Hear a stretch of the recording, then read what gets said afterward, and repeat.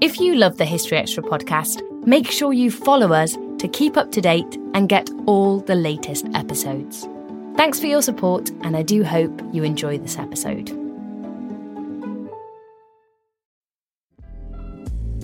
This episode is brought to you by Twizzlers. Long day, late night, feeling a little bored? Twizzlers is the ultimate sidekick for any moment of the day, no matter what kind of day you're having. The perfect level of sweet and a fun excuse to sit back and relax. Unwind with Twizzlers. To buy now, visit Hersheyland.com/Twizzlers.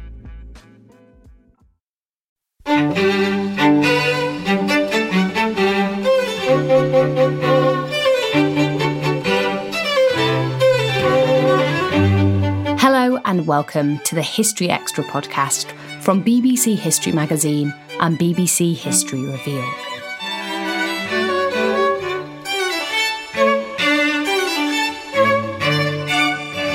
I'm Ellie Cawthorne. This Friday saw the release of new film Operation Mincemeat. Directed by John Madden, it uncovers a secret World War II mission to misdirect German forces. The film's inspired by Ben Macintyre's 2010 book of the same name.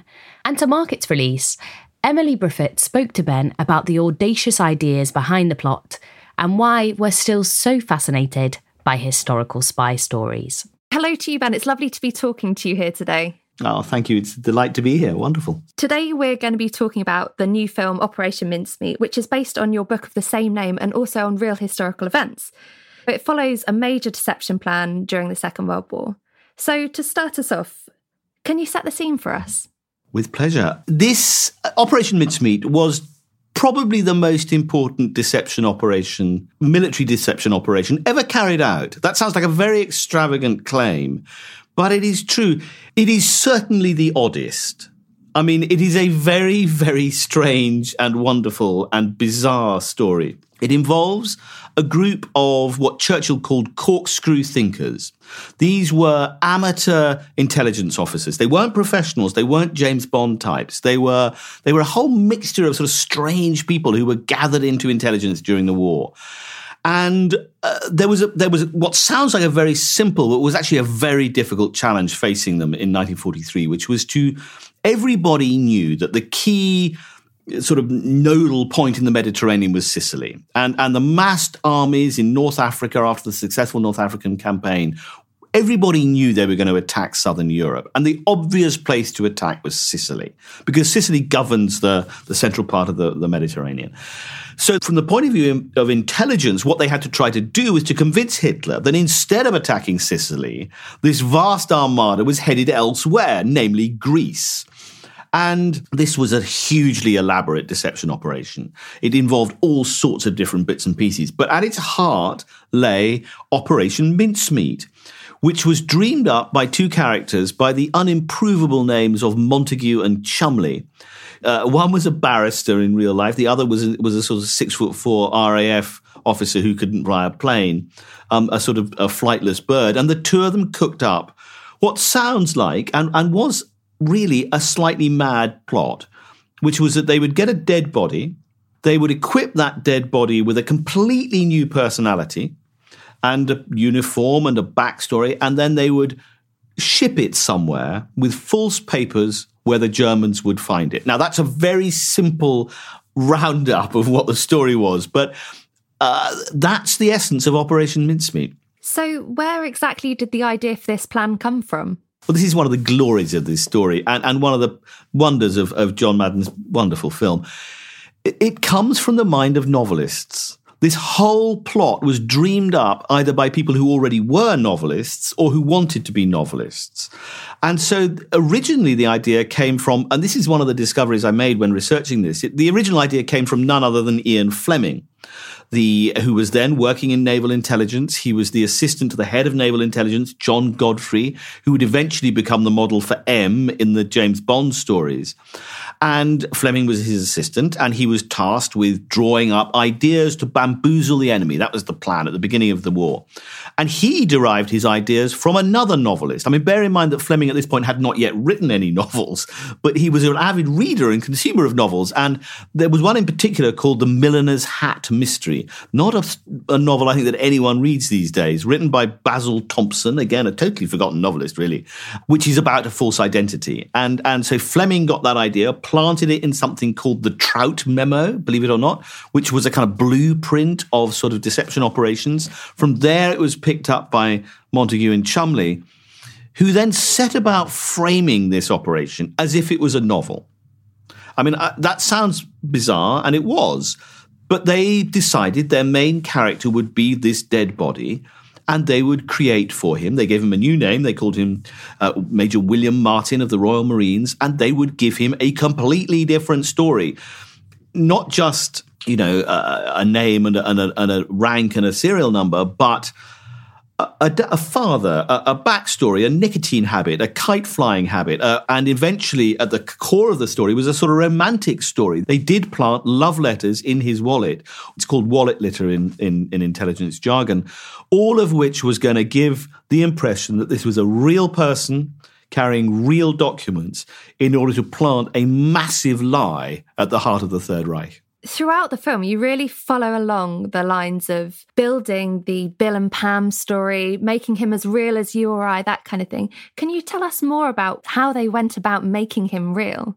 Well, they began to inhabit, and this is, I think, something that happens when you write novels, or indeed when you write any kind of book. I felt it myself when writing Operation Mincemeat. You begin to inhabit the characters you're creating and you're living with, to the extent that the main protagonists began to write to each other in character. So they would take it in turns to be William Martin, to be Pam the lover.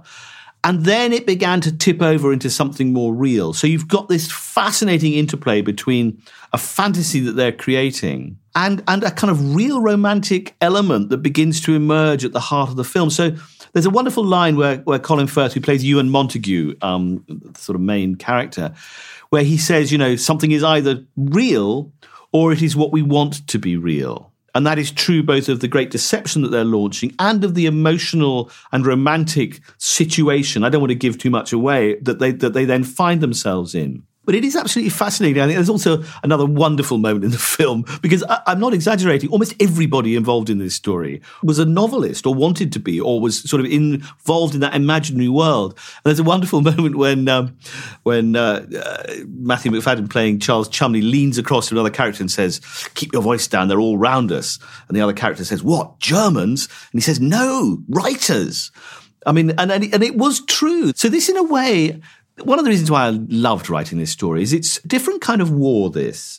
It's not the war of guns and bombs and bullets, although obviously the battlefield brackets this story.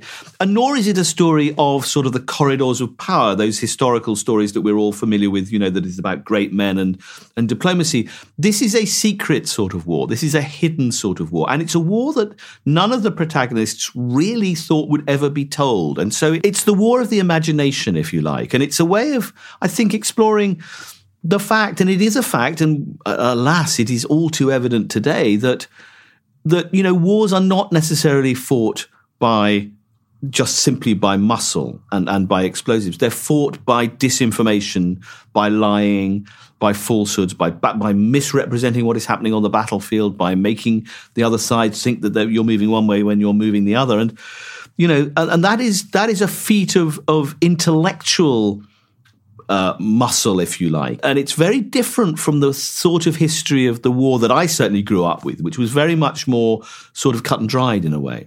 So as you've sort of spoken about throughout this history is based in secrets and deceptions. And you mentioned Ian Fleming, the references to M in the film. There's also references to the 39 Steps and Confessions of a Nazi Spy. What do you think intrigues people about historical spy stories? Well, I think there is a sort of eternal fascination with the double life. I think we are all interested in the idea of appearing to be something on the outside and being someone completely different on the inside. So I think there is that that fascination with imagining ourselves into another world. And even there is a reason why spying attracts, particularly I think a British kind of sensibility. It's, there is a huge attraction to thinking, you think I'm just the next person on the 97 bus, but actually I'm a secret agent. So that goes very deep. But I think there is also, it's very interesting you mentioned Buchan and so on, and because there is clearly, there is to me, I think, a link between the great novelists of the 20th century and spying. It is no accident, I think, that some of the greatest writers in English prose ever were spies. Somerset Maugham, John Buchan was involved in intelligence, Graham Greene, John le Carré, Ian Fleming. These were all people who had lived in the secret world. And spying in some ways is not so different from writing a novel. Because what you're trying to do is to create an artificial reality. And if you can lure other people into it, if you can persuade them that black is white and white is black and that there's an emotional truth going on when there isn't, you'll be a very good novelist, and you also might make a very good spy. I just think they are not entirely separate. And I think it's quite interesting that the first thing that Stella Rimington did when she stepped down as the first woman head of MI5 was to start writing novels, and she still is. So there is something about the exercise of the imagination in espionage that is hugely powerful and much misunderstood, I think. Personally, what appealed to you about this story as an author? Why do you think it works well on screen? Well, what appealed to me is, in a funny way, I think my answer to that is the same answer, really, which is the characters. The characters in this story are so odd and so interesting and so unlikely, and their combination seems so bizarre that it was sort of, in a way, the book, I don't want to sound falsely modest, but it sort of writes itself because these characters are so vivid. They're so clearly their own people. And I think that helps, that greatly helps on screen. That if you've got these people who you can immediately identify as being a particular sort of character, then I think you're halfway there. But in a way, that is also a function of the nature of the files that I was working from. The book would not have been possible to write without the declassification of the Mincemeat files in 1996. A long time ago now. But it was a huge sea change in British attitudes towards official secrecy. There was a time when, immediately before that, when reporting the colour of the carpets in MI5 was illegal. Suddenly, almost overnight, you had this vast cornucopia of information. And I just got really lucky, actually. I'm not, I just happened to be standing in the right place at the right time when this stuff started pouring out of the National Archives. And those files are extraordinary. For any historians out there, go and have a look at them because they are completely different, the MI5 files, from any kind of government file, because they're written by and for people who never expected them to be made public. They're not meant to be read by you and I. And so they have a sort of patina of truth that is quite unlike normal government files. Most government files are basically there to try and make the writer look good. And they know perfectly well that they're going to be under public scrutiny at some point. So it's all carefully framed and organised. That's not true of the MI5 files. And it's definitely not true of the Mincemeat files, because when it starts going wrong in Operation Mincemeat, and boy, does it go wrong, in the margins, they are writing, "We are going to hell in a handcart. This is a disaster. You've made a total cock up of this. We need to start, So you get the personalities. I suppose that's my long way of saying these files reveal character and personality and individuality in a way that is, well, in my experience of researching, unique.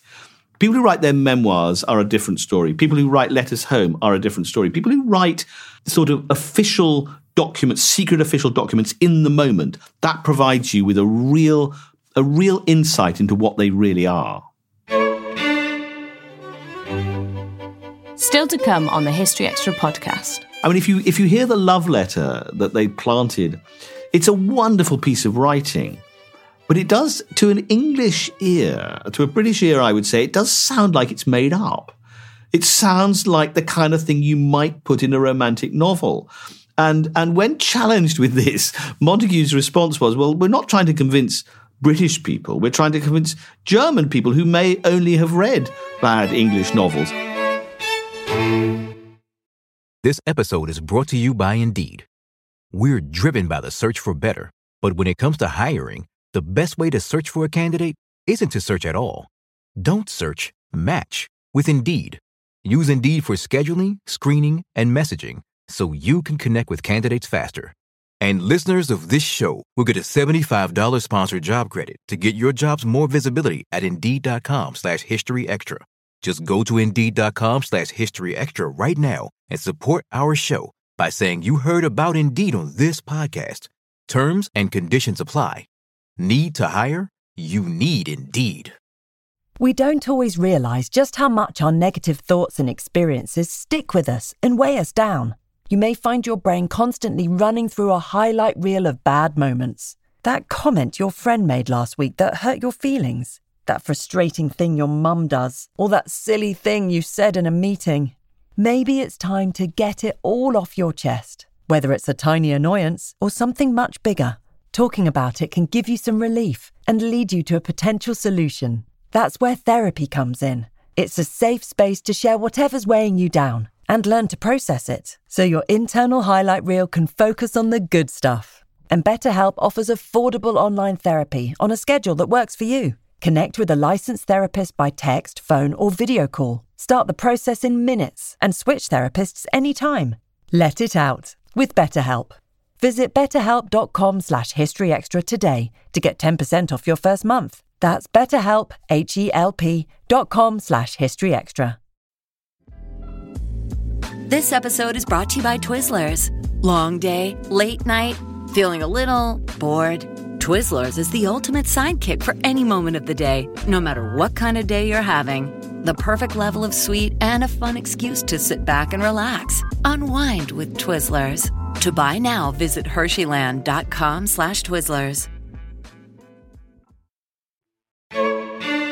Montague and Cholmondeley are leading figures in this operation, but how much can we actually know about the real them and the real 20 committee? Well, the wonderful thing is, as I say, from these files, you do get a sense of their personalities. They both wrote letters. Montague wrote a memoir, which was itself partly deceptive, which I rather like. I mean, his account of this story, The Man Who Never Was, has a deception buried deep in its heart. I mean, it conceals the one thing that everybody wanted to know, which is, who was this man? One of the lovely things about doing this story when I did it was that it was still then on the last living tip of memory. There were people around who had been in room 13 planning this, including Jean Leslie, the character played by Kelly MacDonald, who I got to know really very well in her 80s. And so if you've got the documentary material on one side and you've got letters and diaries and postcards and poems and photographs amassed, and families are brilliant at this. I mean, it was an extraordinarily literate war, the Second World War. Everybody wrote things down. And one of the lovely things about working in this area is that families keep stuff. I mean, you'd be amazed how often I start on a story thinking, I'm not sure I'm going to find very much here. And you start knocking on a door. I suppose it's the journalistic element of my work, is that, you knock on the door and you find they say, oh, yes, actually, do you know what? I think we've got a box of papers. And those are gold dust. Those are absolute catnip to a historian. And then if you also have living witnesses, people who can tell you what it smelled like in the room on a Monday morning and how many cigarettes they smoked before midnight, you can tell a true story in a way that feels, well, I suppose in a way like a novel, except that every word of it, I hope, is true. Were there any problems posed to you in your research at all? In terms of official secrecy, no. I didn't get the knock on the door saying, can you please not reveal all this? I've had that with other books, but not with this one. No. The real problem, in a funny way, it was a sort of embarrassment of riches, this story. The problem I faced was more that I had too much material than too little. And John is genius, and he's brilliantly threaded his way to create a sort of emotional reality, without simplifying what is actually a very complicated story. I mean, there are so many layers to Mincemeat, and there are so many moments when it goes back and forth and the different characters interact, which I find absolutely fascinating to write as a book. You couldn't put that on screen because, I mean, nobody would be able to follow it, and let alone in under 2 hours. You know, I mean, it would be impossible. So my problem was, in a way, marshalling this huge amount, this really dense and fascinating amount of material in a way that the narrative thread works. So I didn't face other problems.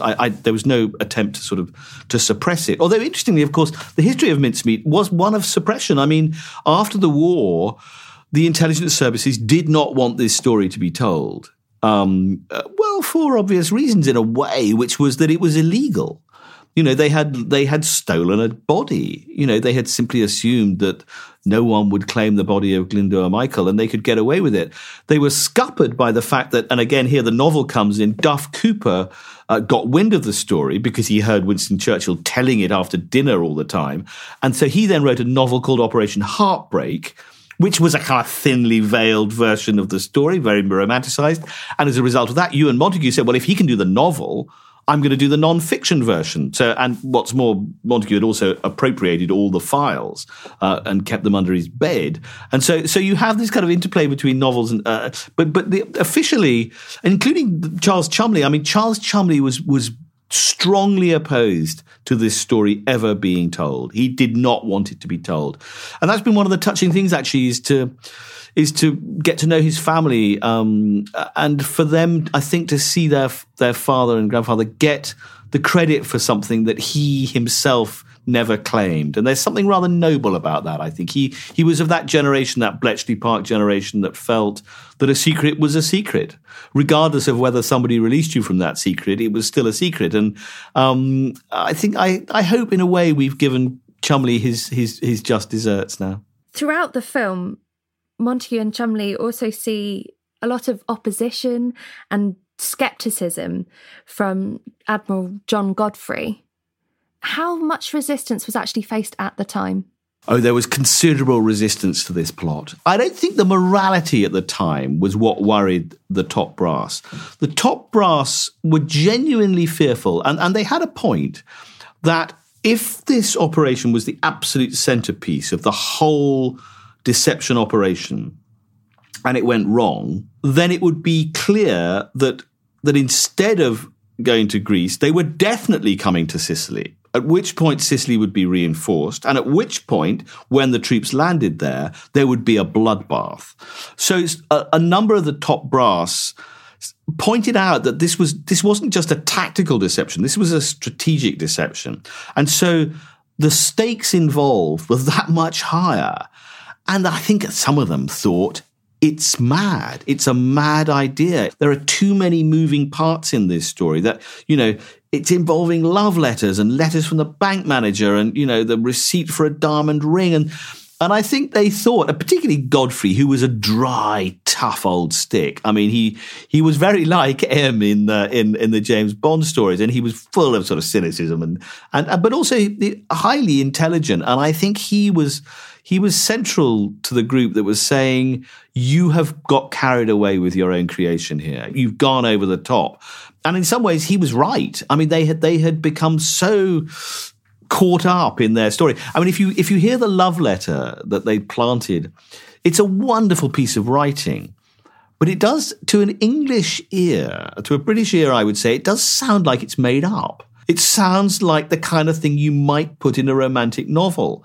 And when challenged with this, Montagu's response was, well, we're not trying to convince British people. We're trying to convince German people who may only have read bad English novels. And therefore, if it's a bit over the top, that's the point, is we're trying to create a kind of fantasy here. So I just think that interplay is so fascinating. But no, it came very close to being scuppered completely. And without Churchill's personal support for it, another novelist, by the way, without Churchill's support for this story, which he absolutely loved. I mean, don't forget that Churchill was a huge fan of The Cloak and the Dagger. I mean, there's nothing he liked better than a spy story. And he too became very caught up in this tale. And without his personal approval, I think it's very unlikely that Operation Mincemeat would have been launched. And in fact, there is a memo written by a man called Bevan, who was head of what was called the London Controlling Section, which was the key sort of deception organ at the time, describing a meeting with Churchill, where he said to Churchill, what do we do if this doesn't work? What do we do if it goes wrong? And Churchill simply said, well, and I will not attempt to do my Churchill accent, Churchill said, we will just have to put him in again for another swim, which sort of completely misunderstood the point of the story, really. But Churchill was very, very keen on it. And that, he was personally invested in it because he had to be. It was really... This was the throw of the dice that had to work because there wasn't going to be a second invasion of Fortress Europe. They had one shot at it. And without Sicily, it was going to be virtually impossible. What made this plan so difficult to achieve? Yes, I think they had to make it, in a way, just unbelievable enough to be believable. That sounds like a sort of contradiction in terms, but it had to be sufficiently heightened and sufficiently dramatic that it would convince the other side, but without giving away any hostages to fortune. But they made mistakes. I mean, that's one of the things, with something as complicated as this. I mean, really, when you're planting a lie, you want to tell one lie and you want to land it and you want to back it up. Whereas, in fact, what they did, and this is often a giveaway with people who try to lie, is that they told too many lies. There were all lots of little lies were kind of adding up to one big lie. And that's a very difficult thing to maintain. You have to be utterly brilliant at lying in order to remember all your earlier lies. I mean, and very few people can do it. Kim Philby was one who could, for example. So he was brilliant at remembering the lies that he told in the past. So there were mistakes made in Operation Mincemeat that made it a real hostage to fortune, including some very clear ones. I mean, they took advice, for example, from a very senior forensic pathologist called Sir Bernard Spilsbury. Everybody in this story, by the way, has names like Spilsbury and Montague and Chumley. I don't know where all these people went. Perhaps they didn't breed after the war, but really, where did they go? So Spilsbury said to them when they asked him, they said, we've got this dead person and he's died of rat poison. And Spilsbury said, that's absolutely fine. You can certainly use him for this operation because in order to identify that he died of rat poison, there would have to be a coroner as good as me in Spain, and there aren't any. That was his view. And he was wrong. Not only was he, he was wrong in all sorts of different ways, but first of all, actually phosphorescent rat poison, a proper forensic pathologist would have been able to identify that. And by sheer bad luck, the body washed up in a place where the local coroner wasn't some sort of hick, but was actually an expert in drownings. So they had a real problem. And it sounds comic in a way. And there is a comic element to all of this, which we might discuss. But it just came so close to the whole thing to unraveling. And the stakes were massively high. Instead of kind of saving lives, they could be sending hundreds of thousands of people to their death. They knew that. Can you tell us a little bit more about this side of comedy? Well, it's an important element of the film because what this film achieves amazingly, I think, is that it's not just an adventure story and a spy story and a romance and so on, but it has high comic elements to it, and that is because in the real story that is also true. These characters were fully aware of the absurdity of what they were doing, and the reality is they were also having fun. I mean, I know that sounds odd in the middle of a terrible, ghastly war, but in some circumstances and in some places, war is enjoyable. And there's a wonderful line in the film where Colin Firth, who plays Ewan Montague, says, "We are going to play a humiliating trick on Hitler." And that is exactly how they approached it. So the comedy elements of it, I mean, you've got a dead body in the middle of this story. That's already black humor waiting for you right there, and so again, there's a sort of, I think it's the funniest moment in the film, really, when they are trying to photograph the face of the dead body in order to use it on an identity card. And of course, you can't photograph a dead body in any way that looks other than dead. And so there's this terrible moment when they think, oh my God, we're not going to be able to do this because we simply don't have the right face here. The one we've got is the real one is evidently no longer living. So there's great comedy to be had in all of that, but it is absolutely true to the story, except that what begins as a kind of caper, if you like, a kind of a jokey game, becomes blacker and blacker and darker as it becomes clearer and clearer. Firstly, that the operation appears to be working, and second, that it doesn't. And so the reality of the strain and the stress. What the film does wonderfully, I think, is to juxtapose these moments of real dark tension with moments of joy. There is real joy in this film because, of course, we're in 1943 in London. The war is in its middle period. The bombs are no longer falling.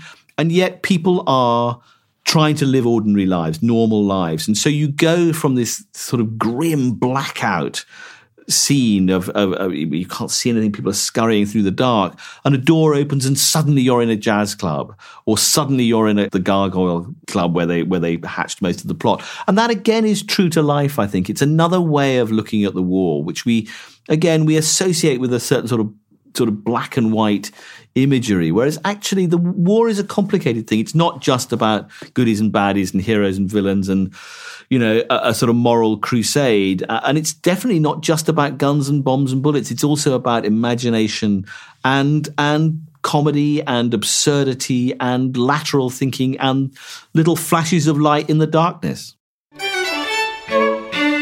That was Ben McIntyre, historian and author of Operation Mincemeat, the true spy story that changed the course of World War II. The new film Operation Mincemeat was released in UK cinemas last Friday, April the 15th. Thanks for listening. This podcast was produced by Jack Bateman.